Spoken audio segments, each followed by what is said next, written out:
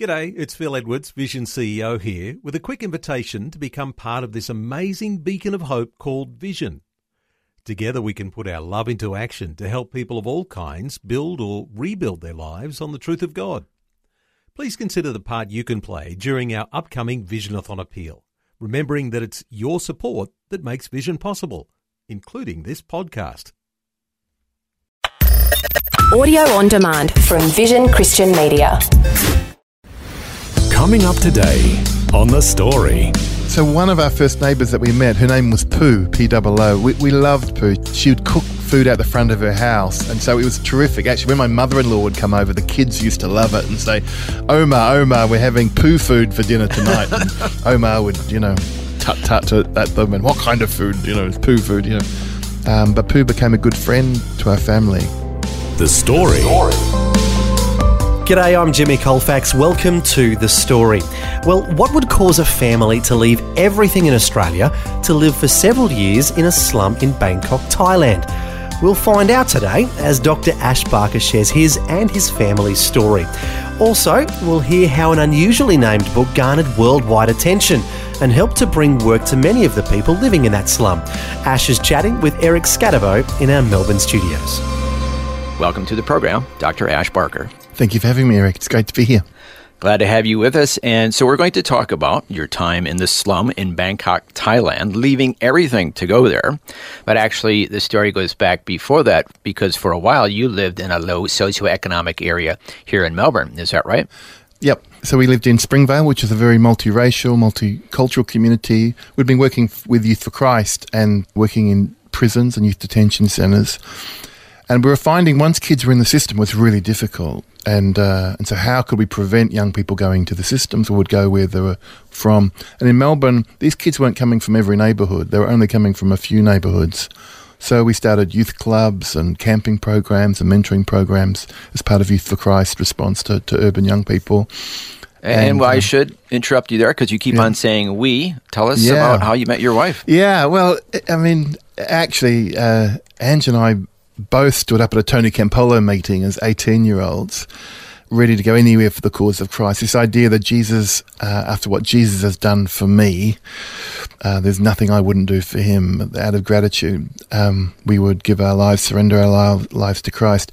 Ange and I both made those commitments separately. We met 6 months later. Oh, is that right? I thought you were at the same meeting. We were at the same meeting, but we weren't together. Is that right? We only met 6 months later. Oh, wow. She thought she was going to Haiti. I thought I was going to China for some reason. We fell madly in love. We got married as 20-year-olds. But you both had a heart for helping economically needy people? Yeah. What was the common denominator? Matthew 25:31, the idea of the sheep and the goats, that as we do it to the least of these, we do it to Jesus. Something spiritual happens when we engage those who are suffering and those who are hurting. And I think for both Ange and I, that caught our imagination and our hearts. And we started where we were. I was in Dingley at running youth groups and drop-in centres and working in schools as volunteers. And Ange was working with homeless people in a Balcom infusion kind of centre. And I think both of us were kind of say, is this the real deal? Is this just a phase we're going through? Or is this what we committed to? And I think both of us were worried about committing to people who wouldn't go all the way with God, that we really wanted to surrender our whole lives to God. And so we met each other, we fell madly in love. And so we got married as 20-year-olds. So we were quite young when we got married. Yeah. And started with Youth for Christ very quickly. So Ange was still finishing her social work degree. I was finishing my theology degree, but working in juvenile detention centres initially. And so you mentioned that you were in the area of Springvale. Yes. On the east side of Melbourne. What brought about you living there? Yeah, so Dingley is where I grew up and where Ange and I first moved to when we were married. And we were it was when a lot of Vietnamese refugees were coming. We had our initial work in Dingley, youth clubs, and then needs really were just over the border. So it was not far away, Springvale, really. In fact, in those days, Dingley was part of the city of Springvale. Oh, okay. But it was a more affluent part of the city. And then we moved into the city centre really to follow up with the young people, particularly Pacific Islanders, Vietnamese refugees, Cambodians, and to open our homes and lives together. We started churches. We started a group called Urban Neighbours of Hope. So that's really where the approach came from. Living in right next to the train station in Springvale in those days had a quite serious heroin problem. So it was not uncommon to have young people dying and on our front nature strip. I still remember. Ange was ringing the phone, ringing the ambulance. Ash, there's someone's dropped. So I ran down and there was no pulse, there was no breath. I'm about to, do mouth to mouth, and I'm just praying, really, Lord, please do something. Yeah. And he came back to life actually while I was there. And I don't know who was more stunned, me or him. I didn't quite know what to do. Bible college hadn't really prepared for me. Wasn't one of your classes, huh? to come back to life on your front nature strip. So I did the best I could. Would you like to come up for a cup of tea upstairs? So we came upstairs, and we heard his story, and he just come out of prison. This was a harsh dose of heroin that he wasn't prepared for, and I said, look, there's all kinds of reasons why you're here now, but we prayed, and you're here, and God has a plan for your life. And I think those kinds of experiences, while they didn't happen all the time, they really formed us. I think we found two lessons, really. One, that when we love people and are open to God's love and help introduce people to Jesus, that miracles can happen. People's lives can change. And we saw that happening. Churches started, etc. But also our lives change. That when people don't change, a second miracle can happen, that we become more compassionate. We find when they don't change? Yeah, when other people don't change, we change. And how does that work? Well, for example, one of the young men we got to know was part of our youth club. His name was Metakore. His name means no parent in Pacific Island language, and his grandfather was struggling. There was so many kids in the house. He hadn't got to year 7, and his grandfather said, "Would you take Metakore on?" I said, "Well, he's part of my small group. Then would you take him on like your son?" And so I better talk to Ange about that. Yeah. And I talked to Ange, and Ange, of course, this is why we've moved to Springvale. If we can't take up a kid who's named Metakore, no parent, what are we doing? And so he became part of our life, and we got him through the whole of year 8. He was a real character, a very, very funny kid. We found out he actually had an intellectual disability. Later that year, he was about 14, I think it was, when his girlfriend had a baby, and Christine was born. And that just kind of, the psychiatric kind of stuff really kicked in at that point. Started seeing faces in trees and becoming really paranoid, thought little baby Christine was trying to kill him, and smashed windows and tried to break down doors to get at her. And we loved him and we cared for him and believed that God would somehow heal and intervene. We went to hundreds of meetings with in and out of jails and hospitals and social workers, but he died, actually. He got the phone call from the police saying, would you come and identify the body? And I still remember the funeral. Cook Island funerals are really kind of powerful. They're big events. And very emotional. Very emotional. People yelling and screaming, and you have an open casket. And I still remember kissing his forehead like others and saying, you didn't change the way we wanted. We prayed, but I'm a different person. You took me to the edge. You took me to the margins. You showed me the way the world really is. Later, I reflected. Well, I was just going to say, at that point, somebody could say, what am I doing here? I'm not even making a difference. Yeah. He's passed away. Throw in the towel. Yeah. But you're saying it made you a better person? Yes, it did. I don't know if you remember the movie Titanic. There's Rose on the top deck. And my life, by having great Christian parents, having really good people who loved me around me, it was a top deck kind of experience. And Metakore was like my Jack in the movie, who showed me the way the world really is. And so actually I became more determined because of the way the world really was. That so much suffering was going on that I wanted to try and prevent this happening for other people. And a sense of call birthed in both Ange and I out of that tragedy, that his legacy, Matus, wouldn't die in vain.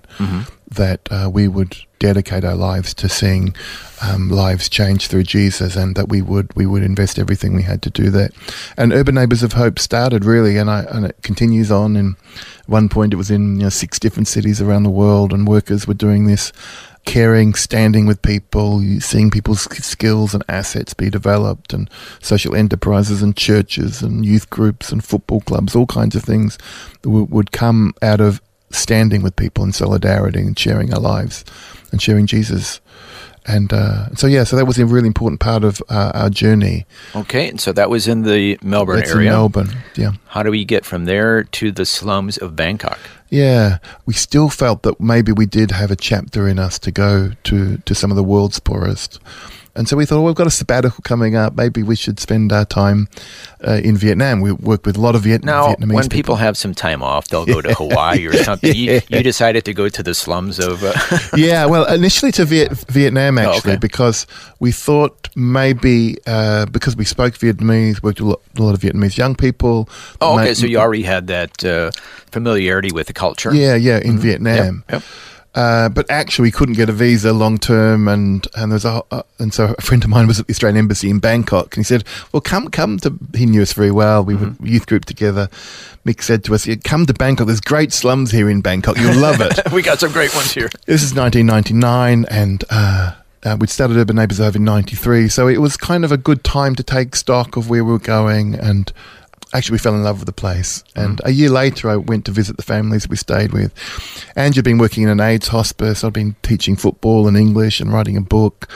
And I saw the families again. Blah and her family particularly had been very kind to us. And I just, as I walked into the slum again, I just felt this sense I was home. This is where I was supposed to be. And I didn't quite know what to do with it. I went back to Angie and said, I do wonder. Amy was... about 4 years old at that point. Your daughter? Our daughter. And there was that kind of sense that if we went before she started, getting fully into school, we kind of had some windows. And I'm trying to explain this rationally to Ange, but actually it was this intuition really that God wanted us to be at home in Klong Toi slum. I mean, it's a slum of 100,000 people, 2 square kilometres. And Ange didn't blink. In fact, she burst into tears. That, oh no, now I've done it. But she said, I thought we had to give up this dream. We talked about this as teenagers, and to have the opportunity to do it would be amazing. Now, it took about 18 months to be able to be in discernment and find out what we needed and find visas and partners. We really wanted to work with the Church of Christ in Thailand, which was the indigenous church, and then be invited in. Amazingly, the head of our board at that time, John Gilmore, knew the head of the Church of Christ in Thailand, Dr. Sint, and he said, wow, if you're interested in Klong Toi, we've actually got a community centre.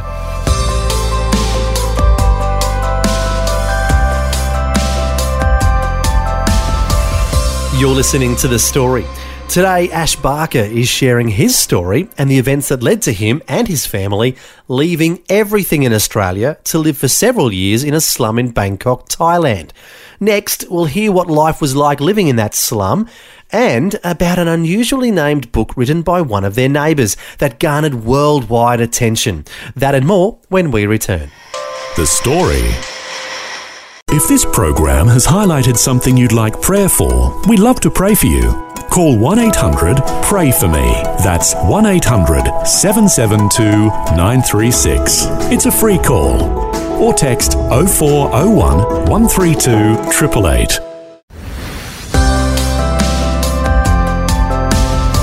Hi, I'm Jimmy Colfax and this is The Story. Today, Dr. Ash Barker is sharing his story and about his lifelong work of ministering to people in poor urban neighbourhoods. Before the break, we heard about how he and his wife lived in a multicultural part of Melbourne. Next, we'll hear what it was like to live and minister to people in a slum in Bangkok, Thailand, and about how an unusually named book changed the lives of a number of people who live there. And so, we spent 12 years in Klong Toi. It was incredibly demanding place. Dengue fever 4 times, dysentery, typhoid, typhus, all those kind of things that your body's just not used to living in open sewers and rats and all that kind of stuff. but it had such a profound impact to us. Well, you mentioned the book, the unusual name. Tell the story behind that one, please. Yeah, so one of our first neighbours that we met, her name was Pooh, P-O-O. We loved Pooh. She was Which was short for? Shampoo. So shampoo is a fruit, but everyone called her Pooh, and we thought that was quite funny. She would cook food out the front of her house, and so it was terrific. Actually, when my mother-in-law would come over, the kids used to love it and say, Omar, we're having Pooh food for dinner tonight. And Omar would, tut at them, and what kind of food, it's Pooh food, So we loved it. We thought it was quite funny. We didn't speak a lot of Thai when we first went there. We were in school there, learning the language. It was really tough. But Pooh became a good friend to our family. One day the price of rice went through the roof. Basically, the subsidies of the rice was taken off, and so the price of rice went through the roof, but people's wages didn't go up. And Pooh, being a Buddhist person, really hoped that her luck would change. She went to the temple and all those kind of things to try and see whether her luck would change. She kept selling the food at that price and was starting to get into serious debt. When you get into debt in a place like Klong Toi, the debt people are incredibly dangerous. It's basically organised crime groups that do that. So she was quite scared. She came to Ange one day and said, look, is there some way you can get me a job out of the slum maybe? And she had 2 boys, a husband that wasn't working a lot at that point. And so she really was, working from 5 in the morning till 9 at night and still losing money. Wow. So Ange said, well, you're such a great cook. Why don't you start a cooking school? It will be great fun. You're such good company with people. People would love it. And people pay a fortune here, foreigners, to learn how to cook Thai food. It's known all around the world. Yeah, it's a new thing. What do they call that? Cooking tourism or something? Yeah, that's right. Yeah. So Ange, we had some friends come over. Pooh initially said, look, I couldn't do that. I don't have enough English. I don't have But we helped her learn English. And when we had friends come over, she said, well, just try it out, So you take them to the local market. Markets in Bangkok are crazy. There's cockroaches that are fried to eat, and you've got frogs with their stomachs cut open, the heart still beating. And so it's quite a freaky kind of market. And then you buy the food for the ingredients and then take them back to her house and teach people how to cook. Yeah. Nutritious, quick, easy Thai meals. People loved it. And so when we launched the cooking school, it became the number 1 thing to do on TripAdvisor within 6 months. Number 2 was the Grand Palace. But the book you're talking about was a friend of ours here from Melbourne, actually. Was a brilliant photographer. And she said, why don't you do a cookbook? And so Ange worked with Pooh to do the ingredients and tell stories in the community. And then Shelley came over and took these brilliant photographs of the community and the food. And then we're talking with a journalist friend, how do we, market this? How do we get it out there? And Ange came up with the idea, why don't we call the book Cooking with Pooh? And to this day, they've not spent a cent in marketing. It sold 40,000 copies. The big breakthrough came when someone put the book in the Frankfurt Book Fair, the biggest book fair in the world. Wow. And it won the title of Oddest Book Title of the Year. Then comedians all around the world picked it up. And actually, Pooh cooked with Jamie Oliver. Is that right? And they did a show. If you look up Cooking with Pooh and Jamie Oliver, you'll see Jamie Oliver cooking right next to Pooh and learning. And the apron says, I cooked with Pooh, and I liked it. And but the great thing about that isn't just this huge amount of income that was being brought in. Yeah, she was in a desperate situation. So this is an answer to prayer in itself. It was, and she really saw it as a gift from God. Interesting, when I tried to launch my book, Slum Life Rising, my PhD work on the rise of slums, and you need all the help you can get. So I have my celebrity chef friend Pooh come to the Foreign Correspondents Press Club. But the first question went to Pooh, and it was a really good question. It said, well, you're so successful, Pooh, with your book and with your cooking school, but you've got 2 boys and you continue to live in Klong Toi slum, most notorious slum in Bangkok. Why do you stay if you don't need to? And she said, well, I'm not as wealthy as you might think. What we've been doing is keeping this money separate into a charity, and we help other people start small businesses. Because I used to have to work from 5 in the morning till 9 at night. And if we didn't, and even then, sometimes we wouldn't make, so I can never have a holiday, never have a day off. Well, now I can have a holiday. Now I can have days off. And I want other people to have the same blessings that I have had. And so she stays. And we were just there with her in July, and she's still this vibrant, wonderful person who's impacted so many people's lives. I think you talk about Miracle A's for other people's lives being transformed. The number of people's lives, not every day, the people who come to a cooking school, but also the small businesses, the church she's part of, and the joy that she brings to so many. It's just kind of a privilege. But you could never generate that yourself. You could never come with a marketing plan. Okay, we're going to find someone with a funny name and market a book and sell 40,000 copies. It doesn't work like that. It works from the ground up. That as we seek to join with what God is doing in a community, it's amazing what fruit can come. But it's a special place, and even going back there just last month and seeing all our folks, hundreds of people people never forget what even the smallest thing that we've done over the years. People remembered and were grateful, and we felt it was such a big part of our lives and such a big influence on our theology and the way we view God. But also, the friendships that were generated in that cauldron have kept us in good stead. Well, unfortunately, we're running out of time, but you said you've gone back there because that's not where you are. You've gone on to another economically depressed area in the world. Yeah, so we really felt like our next season in life was how do we invest in urban leaders? And we wanted to demonstrate that, and so we had an opportunity to work in inner city Birmingham. It's a tough neighbourhood, a big, massive prison there, 1,600 prisoners.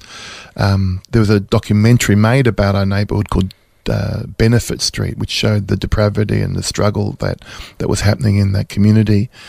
And we took over an old disused vicarage and all the kind of things we did in Bangkok with social enterprise to really demonstrate what were going on. But then the trick is how do we mobilise and support and grow leaders from within communities like that all around the country. Obviously, you're having a positive impact on the parts of the world that you've been in the economically poor area in the Melbourne area, then the slum of Bangkok, and now in another economically depressed part of Birmingham, England. But what if somebody said, okay, that's nice, you're helping people get jobs and income, but what about the spiritual impact? What would you say? Yeah, I think it's impossible to separate the spiritual from the physical. As Christians, we believe the Word became flesh and blood and moved into the neighborhood, that God values the physical and is present. And so I don't think it's as simple as saying this is the spiritual bit, this is the physical bit. It's all integrated. So for us, Jesus is about life and having life in abundance and fullness. And so what we want to see happen is people to encounter this Jesus who will give them life. And so we give opportunity for that as part of what we're doing. It's a normal part of our life. It doesn't have to be an extra bit. It isn't even a bit that we're going to give you food and come to this community meal, but what we really want you to do is come along to our church. No, feeding people, enabling people to have food and being involved in as friends and part of the community, all that's good. And so sharing Jesus becomes a natural part of our life. And so people will come, want that opportunity to go deeper. I think there's different kind of on-ramps for that, but we want to make sure people want to do it as a response to Jesus, not just out of manipulation. Sometimes with vulnerable people, and you see this, I saw this all the time in Bangkok actually, a lot, where people, the so-called rice Christians, that will offer you rice if you become a Christian, and kind of a conditional love. And poor folk will sometimes, who are desperate enough, will do it for the moment, and they'll go through the motions. But it's of not it. genuine. From not the heart. genuine. It's not from the heart. In fact, people become very resentful of Christians, and Christians have a bad name for doing that. So we wanted to make sure that people are interested in following Jesus, knowing more about the life that shines in us. So if I'm understanding you correctly, you want to genuinely love people. Yes. And then once they feel loved, they'll want to know, well, what are you about? There's something different about you. That's right. So that's more of a genuine response. Yeah, and yes, that's right. And I think when people respond, when we're genuine with people and people are genuine with us, that Jesus is found in the middle of those discussions and relationships. And sometimes there is this mystical kind of encounter. I think that's what Jesus was talking about when he says, when you do it to the least of these, you do it to me. that we find Jesus in that. We encounter Jesus through the other person, and the other person encounters Jesus through us. It's mystical, it's spiritual. I don't know how to explain it, but I know it happens. I know people sense Jesus' presence being close. And our message to everybody was that Jesus is not far away from any one of us, and that if we reach out to him, he'll he's reaching out to each of us anyway. And so we just need to respond to him, and he will. It is about surrender. It is about giving up our lives, but we move half a step to Jesus. Jesus moves a full step to us, and that's a story of grace and the faithfulness of God to each of us if we're open to it. Amen. Thank you so much for sharing your story with us today. Oh, pleasure. Thank you for having me. That was Dr. Ash Barker sharing his story. He's currently the director of New Begin, School of Urban Leadership, located in Birmingham, England. It was great to hear how Ash and his wife have a heart for helping people in poor economic circumstances in various areas around the world. As the Bible says in Matthew 25, verse 40, "Truly I tell you, whatever you did for one of the least of these brothers and sisters of mine, you did for me." For more information about Dr. Ash Barker and his ministry work in England, their website is newbeginhouse.uk. That's newbeginhouse.uk.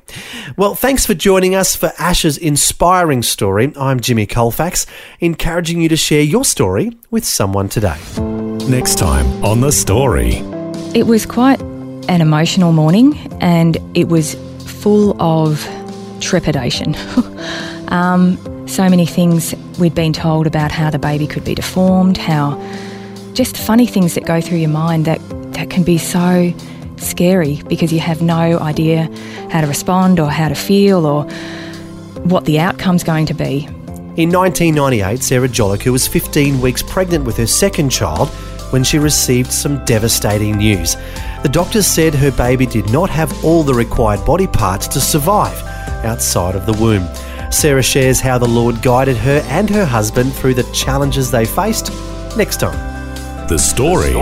Just another way Vision is connecting faith to life.